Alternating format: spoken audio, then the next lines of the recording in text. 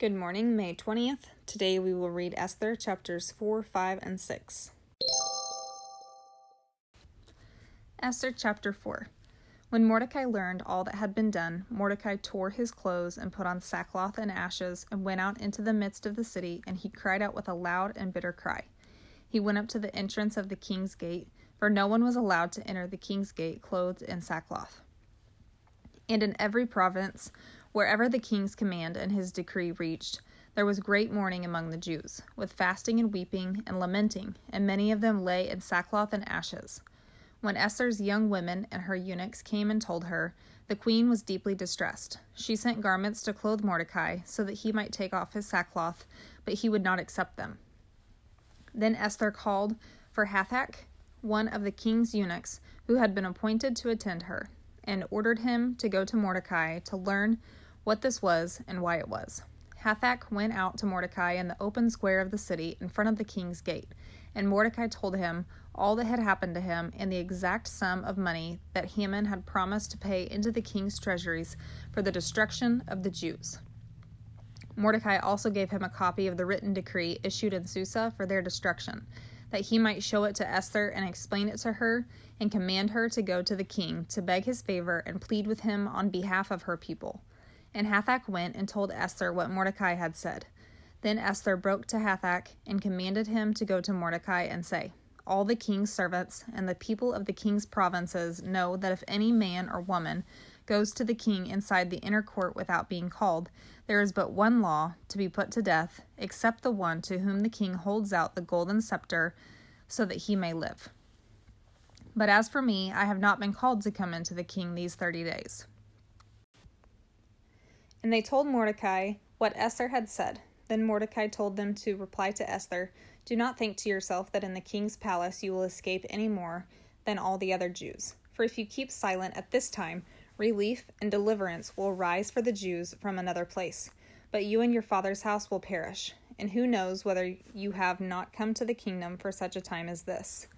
Then Esther told them to reply to Mordecai, go gather all the Jews to be found in Susa and hold a fast on my behalf, and do not eat or drink for 3 days, night or day. I and my young women will also fast as you do. Then I will go to the king, though it is against the law, and if I perish, I perish. Mordecai then went away and did everything as Esther had ordered him. Esther chapter 5. On the 3rd day, Esther put on her royal robes and stood in the inner court of the king's palace, in front of the king's quarters, while the king was sitting in his royal throne inside the throne room opposite the entrance to the palace. And when the king saw Queen Esther standing in the court, she won favor in his sight, and he held out to Esther the golden scepter that was in his hand. Then Esther approached and touched the tip of the scepter. And the king said to her, what is it, Queen Esther? What is your request? It shall be given you, even to the half of my kingdom. And Esther said, if it pleases the king, let the king and Haman come today to a feast that I have prepared for the king.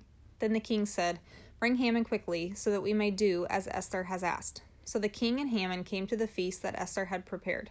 And as they were drinking wine after the feast, the king said to Esther, what is your wish? It shall be granted you. And what is your request? Even to the half of my kingdom it shall be fulfilled. Then Esther answered, my wish and my request is, if I have found favor in the sight of the king, and if it pleases the king to grant my wish and fulfill my request, let the king and Haman come to the feast that I will prepare for them, and tomorrow I will do as the king has said. And Haman went out that day joyful and glad of heart. But when Haman saw Mordecai in the king's gate, that he neither rose nor trembled before him, he was filled with wrath against Mordecai. Nevertheless, Haman restrained himself and went home. And he sent and brought his friends and his wife Zeresh. And Haman recounted to them the splendor of his riches, the number of his sons, all the promotions with which the king had honored him, and how he had advanced him above the officials and the servants of the king.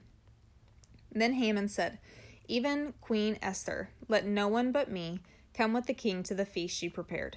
And tomorrow also I am invited by her together with the king. Yet all this is worth nothing to me, so long as I see Mordecai the Jew sitting at the king's gate. Then his wife Zeresh and all his friends said to him, let a gallows 50 cubits high be made, and in the morning tell the king to have Mordecai hanged upon it. Then go joyfully with the king to the feast. This idea pleased Haman, and he had the gallows made. Esther chapter 6. On that night the king could not sleep, and he gave orders to bring the book of memorable deeds, the Chronicles, and they were read before the king. And it was found written how Mordecai had told about Bigthana and Teresh, two of the king's eunuchs who guarded the threshold and who had sought to lay hands on King Ahasuerus.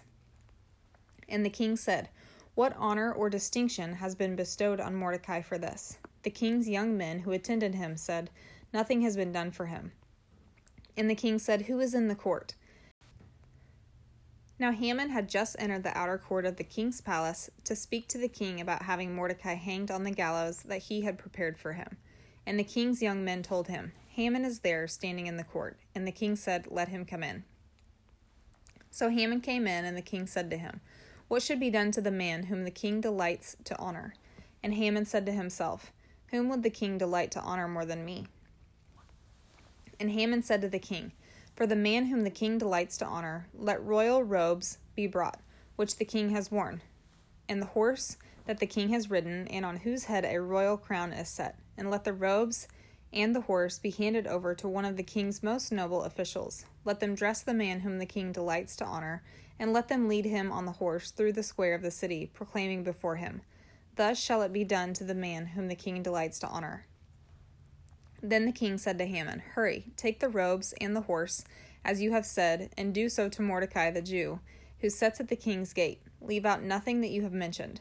So Haman took the robes and the horse, and he dressed Mordecai, and led him through the square of the city, proclaiming before him, "Thus shall it be done to the man whom the king delights to honor." Then Mordecai returned to the king's gate, but Haman hurried to his house, mourning and with his head covered.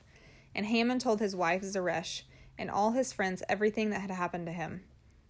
Then his wise men and his wife Zeresh said to him, "If Mordecai, before whom you have begun to fall, is of the Jewish people, you will not overcome him, but will surely fall before him." While they were yet talking with him, the king's eunuchs arrived and hurried to bring Haman to the feast that Esther had prepared. I hope you have a great day.